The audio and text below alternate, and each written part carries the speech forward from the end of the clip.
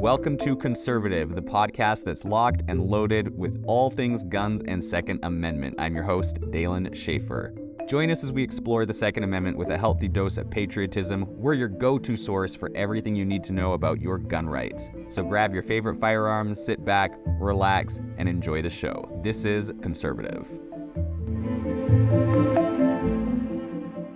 What is the history of tracer ammunition? Welcome back to the podcast Freedom Family. I'm your host, Dalen Schaefer, and today we're lighting up the night sky with the history of tracer ammunition. Tracer rounds, those incandescent streaks that have dazzled observers of World War battlefields, or terrified them, I guess you could say more specifically, all the way to modern shooting ranges. Originally, these pyrotechnic rounds were developed to help military gunners aim more accurately, particularly for machine guns.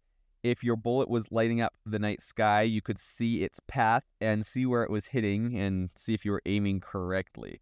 So let's talk about instant feedback. That's some pretty cool technology. And the way that tracers work is they ignite a small amount of phosphorus on the bullets. And this wasn't just handy for gunners, they were also used to signal to other units, so indicating targets or a definitive line of fire. But that visibility was a double-edged sword. While tracer rounds could reveal the target's location, they could also reveal the gunner's position to the enemy exactly, down to the exit of the barrel. And these were not used in every round when fired. Typically every 5 rounds is what you will see today because those guns shoot quickly, so you don't need to know where every bullet is firing.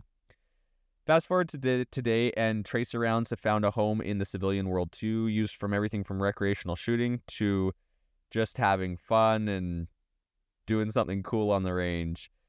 Remember, of course, they're not toys, but they can be a lot of fun. Also, because they're incendiary, they can start fires, or rather, not because they're incendiary, rather because they ignite.